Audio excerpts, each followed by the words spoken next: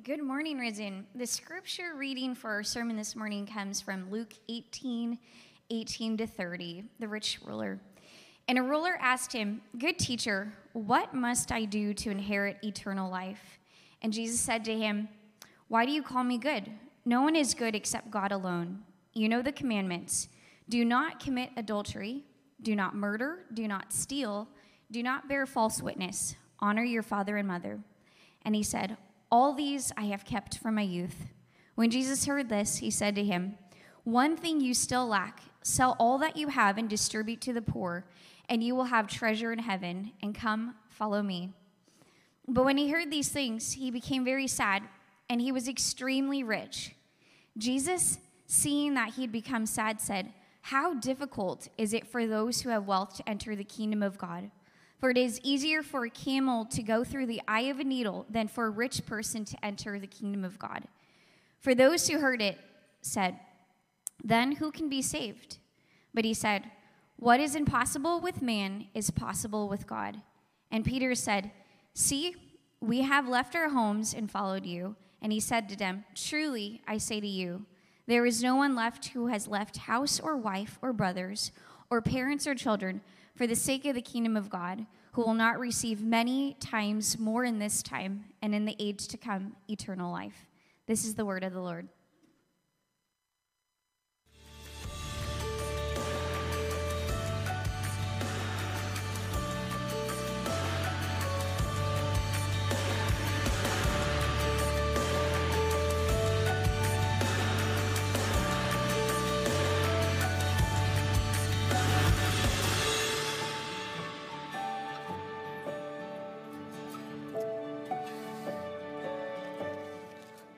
All right, good morning, guys.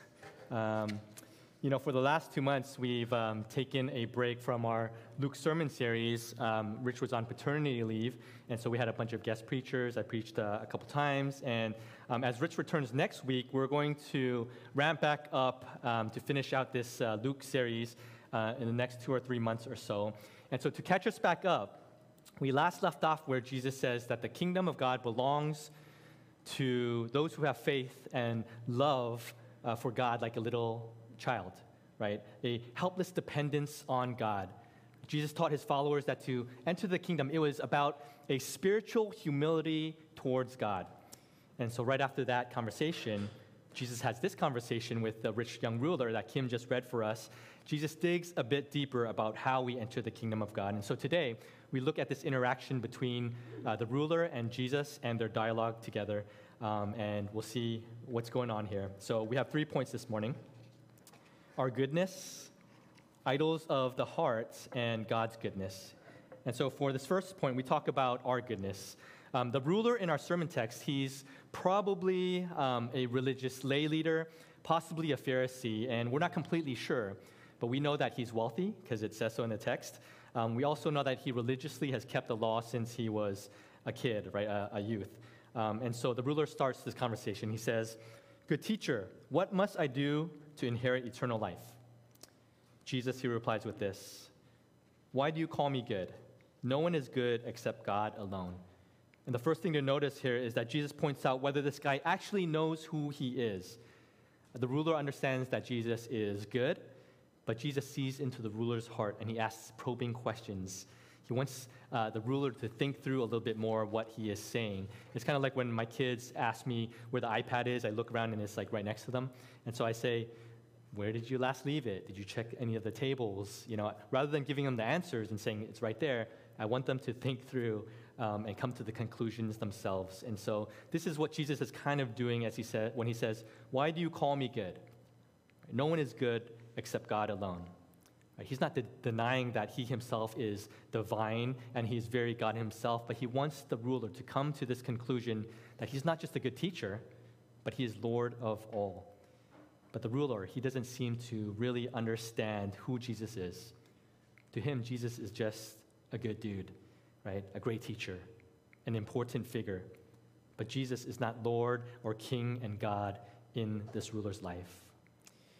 Next, Jesus answers how this ruler can have eternal life. Verse 20, he says, "You know the commandments: Do not commit adultery, do not murder, do not steal, do not bear false witness, honor your father and mother. The ruler replies, oh, I followed all those commands, right?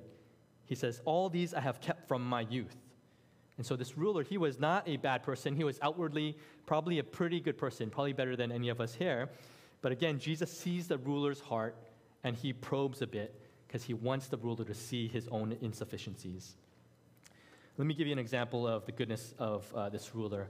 Before I decided to go to seminary over a decade ago, I had a sort of spiritual awakening where I felt so convicted of my sin. I was reading the Bible, and so I was listening to a bunch of different sermons and preachers preaching, and there's this one preacher that had this kind of hellfire style, the turn or burn, where he puts everybody on blast, calls everybody sinners, yelling at them, kind of crazy, but I kind of needed it at that time, right? And so it was helping me to reveal my own heart that, oh man, I fall short of God. I'm a sinner. And during that time, for a season, I was on this pseudo-spiritual high of thinking, oh, now that I'm aware of my sins, I can fight against it, right? I can just will myself to systematically work on this, and this, and just do better at following the commands of God, right? No problem. I knew I was imperfect, but with a feeling of this spiritual renewal, I tried to be devoted to the Christian disciplines of growing in the fruit of the Spirit, right? Growing in love, peace, patience, kindness, self-control. Right? I aim to be more pious and fight for holiness and righteousness, to live more for Jesus. And so when I first got into ministry work, I made it a point that I was going to outserve everybody. Right? I'm going to outserve everybody, outlove, outsacrifice. If there's anything I'm good at, it's spending countless hours working on church stuff, and it's not always good work. It's not always efficient or effective work, but I can do it, right? Even at the cost of putting strain on family life. And from an outsider's perspective, that's just kind of dumb, right? Like, you need some boundaries. That's just stupid. But when I was in that mode, I thought that I can spend more time being more holy and thinking that I'm a pretty good person, putting in all that work. And, fighting to live for Jesus, it's a good thing, right? It's not a bad thing. But what ended up happening, as you might guess, is that the subtle sins, or maybe the not-so-subtle sins from outside, the subtle sin of pride wasn't fully dealt with. I saw my actions as subtly earning favor and value before God. And like the ruler, I missed the point of what it meant to enter the kingdom of God. Right? God wants my whole heart. He wants my worship. He doesn't just want my outward appearance of appearing like a better person. I felt very much like this ruler, and I saw myself. I said, God, look at me, right? I'm pretty good. Don't I deserve to be in your kingdom? And so it's funny how a conviction of my sinfulness as I was reading my Bible led me to fight against my sin in a sinful way. Right? I was trying to be more righteous, more holy, more devoted, because that's what God calls us to, right? But I did it with the wrong motivations, just like the rich ruler. We were both trying to earn our salvation. What's funnier is that, as I read this text, I thought I was even better than the ruler, right? I was like, oh, he's not willing to give up and sell everything to follow Jesus. I think I am, though, right? I'm better than this guy. All right, the lack of spiritual self-awareness was pretty glaring.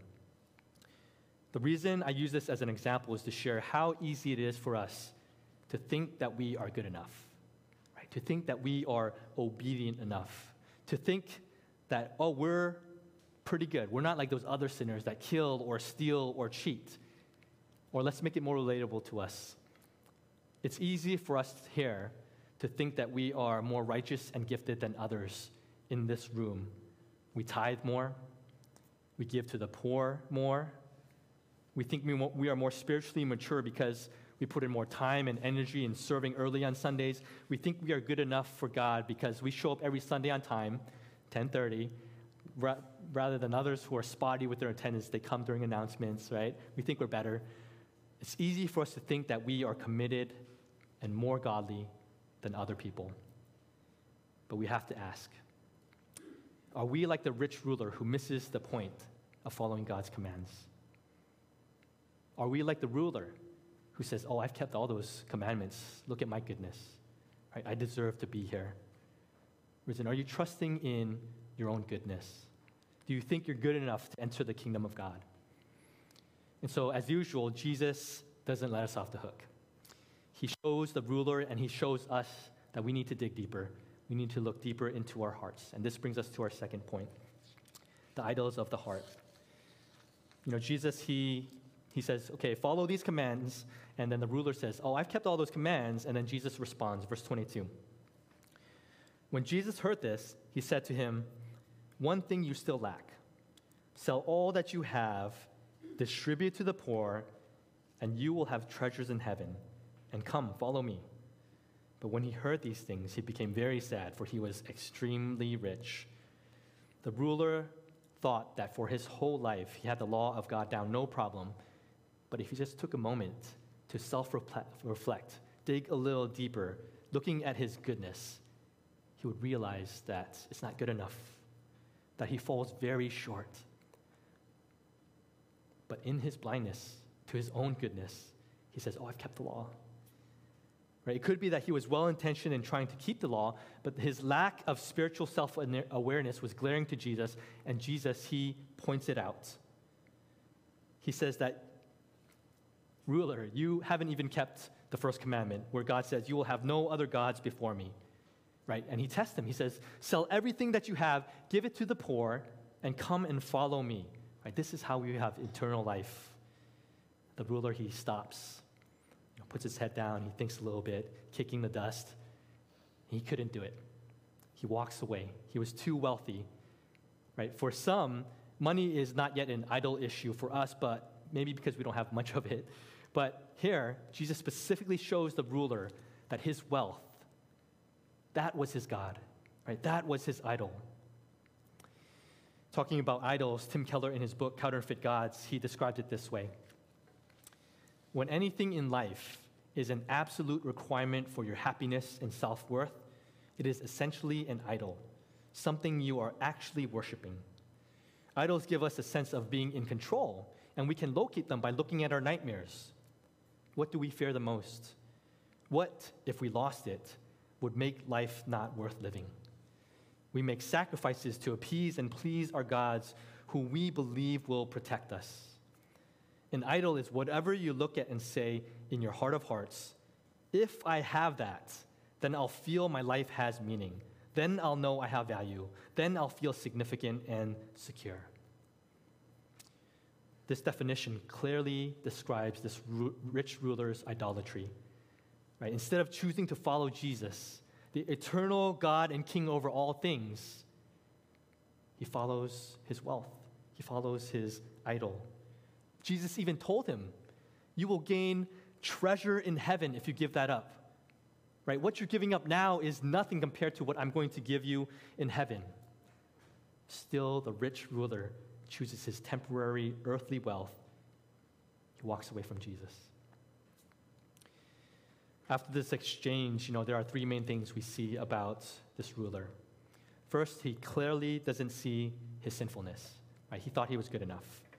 Number two, he clearly doesn't know who Jesus is. Why would anybody walk away from the King of Glory who is offering you eternal life in his kingdom? Right? He counted the cost to follow Jesus. It ends up he didn't love Jesus. He wanted eternal life, but he didn't want Jesus. And number three, his God, his idol of his heart, specifically was his money. Right? He was enslaved to it. Let me give a TV example of how an idol controls our hearts and our lives. In the 2008 TV series Breaking Bad, it tells the story of a high school chemistry teacher, Walter White, who on his 50th birthday, he receives a diagnosis that he has terminal lung cancer. He has 2 years to live. And he has a family at home. He has a pregnant wife. He has his son, his handicapped son that he has to take care of. He doesn't make very much money, but as a main income provider, he's devastated. Right? How is my family going to survive if I'm gone? And so he does whatever he can to make money. Right? So one day, Walter White, he runs into a former chemistry student from high school. His name is Jesse Pinkman, and Jesse Pinkman, he sells drugs, right? He sells meth for a living. And through his desperation to care for his family, Walter partners with Jesse, and they begin making meth, right? With his chemistry background, he makes the purest form of meth. It's this blue meth. And they begin to sell it, and they begin to make a lot of money very quickly. And Walter soon has enough money to provide for his family, right? He's been saving it under the floorboards, and his family's finally secure, right? He's good now. He can quit, right? But what happens? He keeps going. He sees this money that he's making, and he idolizes that money and the power that comes with it. So he scales things up, he ramps up production, and he begins to crave and idolize power and reputation so much that he begins to catch the attention of the DEA, other drug cartels, and he tries to outsmart them. He tries to outsmart and overpower these other drug cartels. And this show stretched out for, I think, 6 seasons, and I think every season we saw this downward spiral of Walter into depravity. What started out as a good thing, him wanting to take care of his family, providing for his family, it turned into an all-consuming thing. Right? He idolized his family so much that it controlled everything he was doing, even leading him to a life of crime. Even after he was able to provide for his family, the idols of his heart turned to more money, more power, a stronger reputation, and he sought significance and salvation in these idols. He would do anything to protect it. Right? His conscience eroded to the point where he stopped feeling bad that people were dying because of him. Right? The idols of his heart took him so deep that caring for his family, initially his priority, no longer mattered anymore. He was putting his family in danger all the way up until he died at the very end. Sorry for the spoiler. This was definitely a feel-bad TV series. I summed it up. I saved you like hours of watching Breaking Bad. But it was a feel-bad series, but it was exciting. And it was so interesting and relatable to a certain degree on a human level. Right? Not that we would turn into drug lords or murderers, but if we look long enough at our own lives, we can look at this downward spiral effect of the idols in our hearts that control us. You see, Risen, we are not unlike Walter White. We are not unlike the rich ruler. A lot of our intentions might start out well, right? Finding a good job, starting a family, but it begins to consume us to a point where we will do anything to get it. It controls us. We don't want to let it go, even if Jesus asks us to let it go. Like the rich ruler, our idol blinds us and steers us away from Jesus. And while we might not outright admit and deny Jesus and walk away from Jesus, we show in our lives that we can't let go of our idols, don't we? It controls us. We know that being wealthy is not a bad thing, right? There are a lot of wealthy and faithful followers of Jesus in the Bible, but Jesus sees this ruler's heart. He knows it's his idol. He pinpoints it. He draws it out. Jesus, he doesn't fluff things up. He says, what about this in your life, ruler? And so, Risen, we need to take a look at our own hearts. We have to ask ourselves, what is in your heart that keeps you away from Jesus? What is it that you can't give up if Jesus asks you to give it up? Is it your money? Does wealth give you a false sense of security? Right? What if Jesus takes away your riches in the form of all your investments, right? They crash, crypto, all your stocks, they crash. You lose your job, you lose your home, you lose everything, and there's nobody around to back you up. In that season, would you still love and follow Jesus, or would you walk away? Do you have the idol of relationships and family? What if you long to be married, you long to have this family, but Jesus asks you to give that up because it's going to keep you away from him? What if you really want kids, but Jesus asked you to give that up? What if you already have a family, but Jesus takes it away from you? Would you still love and follow Jesus, or would you walk away from Jesus? Nobody is exempt from this. We all have these things in our hearts that keeps us away from Jesus. I can list out so many things, and the tricky thing is, a lot of these things are good things in and of themselves, but we turn them into idols. We let it control us. Right? Wanting to be successful in your businesses and careers, it's a good thing. Right? It drives us to do great work and bring value to our communities, but we become so enamored and singularly focused on success that we slowly begin to lose focus of Jesus and what he wants in our lives. And it's obvious what he wants. He wants us to just have him over this metric of success, right? The heart is tricky. Wanting to have a family and to give your kids the best opportunity to succeed, it's a good thing. It'll help them to develop to be better people in this world. But are we so focused on our kids that we care less and less about other people? We care less and less about our neighbors and our communities. We care less and less about Jesus. Right? The heart is tricky. I don't claim to know what your idols are. I don't think that everything is so black and white, and just because you really want something, it doesn't necessarily mean that it's your idol. I understand that. I also don't think that we have to give everything up haphazardly, right? But we have to look at our hearts to understand what controls us, what keeps us away from eternal joy and life in Jesus. Some of these idols might be obvious. Some might be very subtle. Let me share with you one of my idols. One of my idols that is a big one for me is that I have this strong need to be loved and valued by others. Right? I know that sounds like kind of petty and probably narcissistic, but it drives so much of what I do and how I compose myself. Right? And I do believe that and trust that Jesus and God, he loves me, he values me for who I am, but sometimes I don't feel like that's enough for me. So I seek it in other places. I seek it from you guys. I seek it from my friends. I seek it from Lauren, the kids. I seek it any way that I can find it. And here's a real-time example of the struggle. It's kind of minor and kind of dumb, but yesterday morning we had this Risen hike, which Lynn and KR organized for us. And I RSVP'd yes to this a couple weeks ago, but then in the morning I wanted to change my RSVP to no, and let Lynn and KR that, I'm busy. I'm working on this sermon that I'm preaching right now, and I'm busy, right? It's in Oakland. It's about 35 minutes away. And, there's absolutely nothing wrong if I decided not to come. Nobody would have thought anything of it. But my mind immediately went to thinking, but what is Karen Lynn going to think of me, right? What are the people that will be there? What are they going to think of me? They're going to think that I'm a flaker. Right? They're going to think that I'm not dedicated to Risen, that I'm not working hard enough. And legit, that's my conversation in almost everything that I do. Like, what are people going to think of me? So I showed up. And I had a great time, by the way. You should go on those hikes. It was amazing. It was a really good time. So many of you guys were there. It was a really good turnout and good conversations. But my initial motivation to go was so that people wouldn't think that I'm not dedicated to them, right?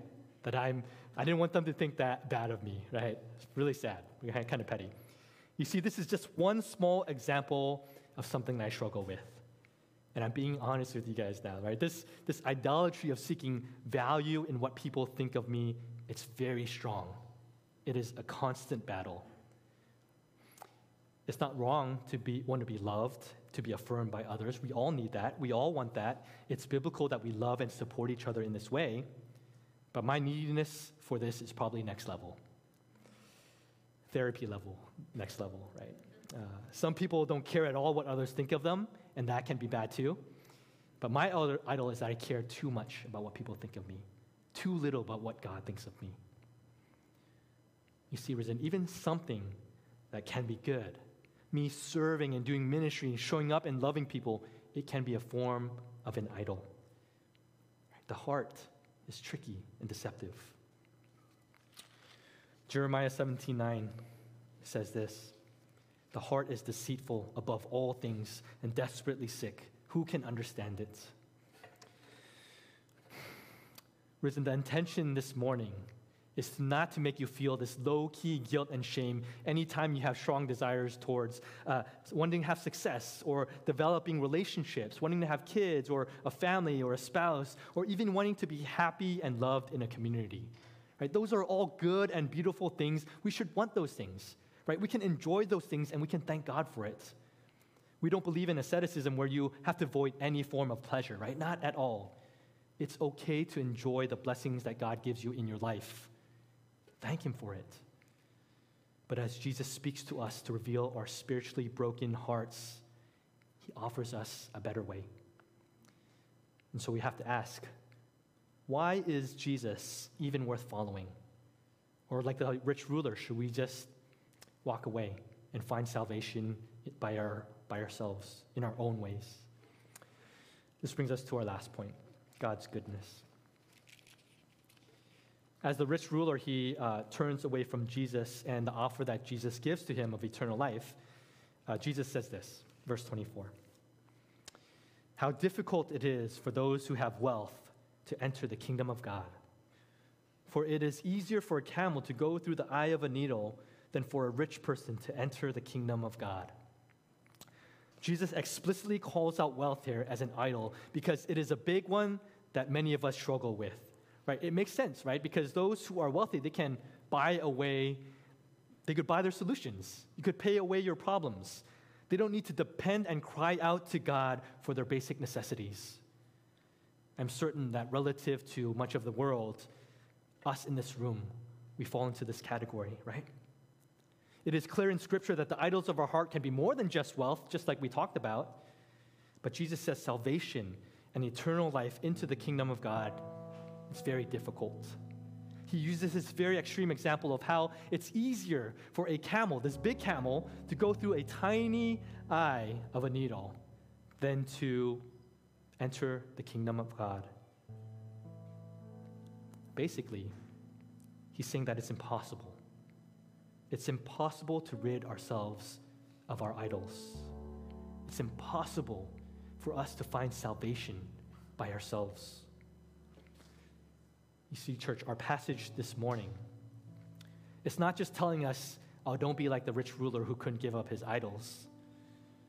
No, this passage is telling us that none of us is able to give up our idols on our own strength.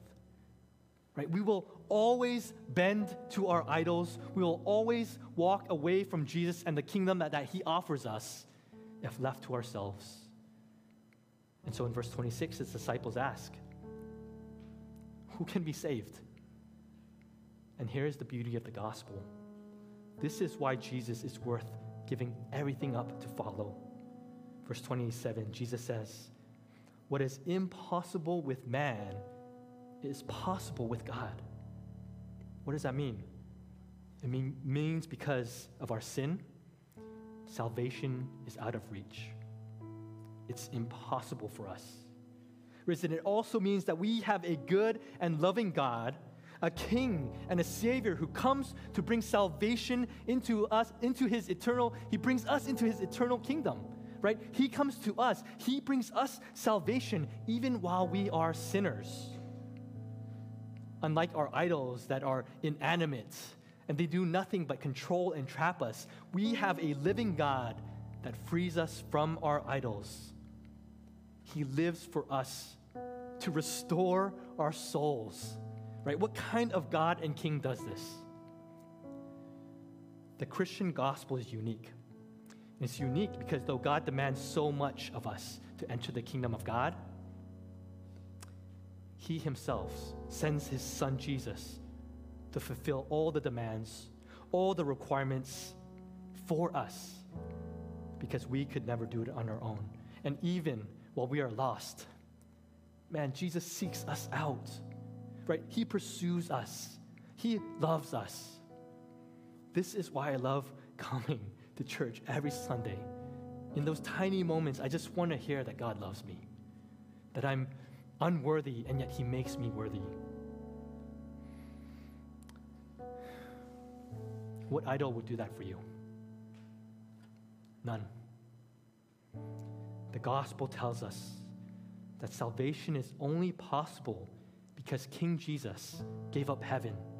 He gave up all of his heavenly glory and riches to actually come to us 2,000 years ago as a man to die this shameful death on the cross, to forgive us of our sins, to break the spiritual power of the idols that plague our hearts. He became poor for us so that we could be eternally rich in him. And risen to the degree that we understand how much we have been given by Jesus, then we can begin to let go of our idols that control us, right? We will be more generous with our time, our wealth, our service, our love. instead of only looking at what we can gain and hoard in our lives, we learn to let go. Right? We learn to bless others because we have been blessed so much. And so we look to our neighbors that we actually physically live next to. We look to our friends at church. We look to our friends at school, at work. We look to our cities. We are blessed, and we can pour out and love them because of what God has given to us. Church, we have a good God that speaks to us this morning. He calls us to lay down our idols, to follow him into an eternal and glorious kingdom, not by our own power, that's impossible, but simply by receiving Jesus through faith, by the power of God. Come to Jesus, friends. Let's pray. Our Heavenly Father, we are amazed by this gospel that we take for granted. Man, we are amazed that every part of Scripture points to your goodness to us. It not only reminds us of our sinfulness, but it gives us the answers. It gives us redemption. It doesn't shame or guilt us. It gives us hope. It gives us restoration. Like the disciples asked when everybody left Jesus, Lord, to whom shall we go? You have the words of eternal life. There's nothing else. It's you, God. And so we pray, God, that we would be encouraged by your gospel this morning. We would understand how much you really love us. We hear it so often, but we pray, God, that you would convict our hearts. You would break our hearts to understand not just our sinfulness, but how much you cover us with your righteousness. And so we thank you, God, that we have the privilege and honor to hear from your words. Transform our hearts, our lives, so that we can love others more. We can give more to others. And ultimately, we can praise and worship you daily. God, we thank you for Christ, for making all of this possible, for dying for us. We pray in Christ's name. Amen.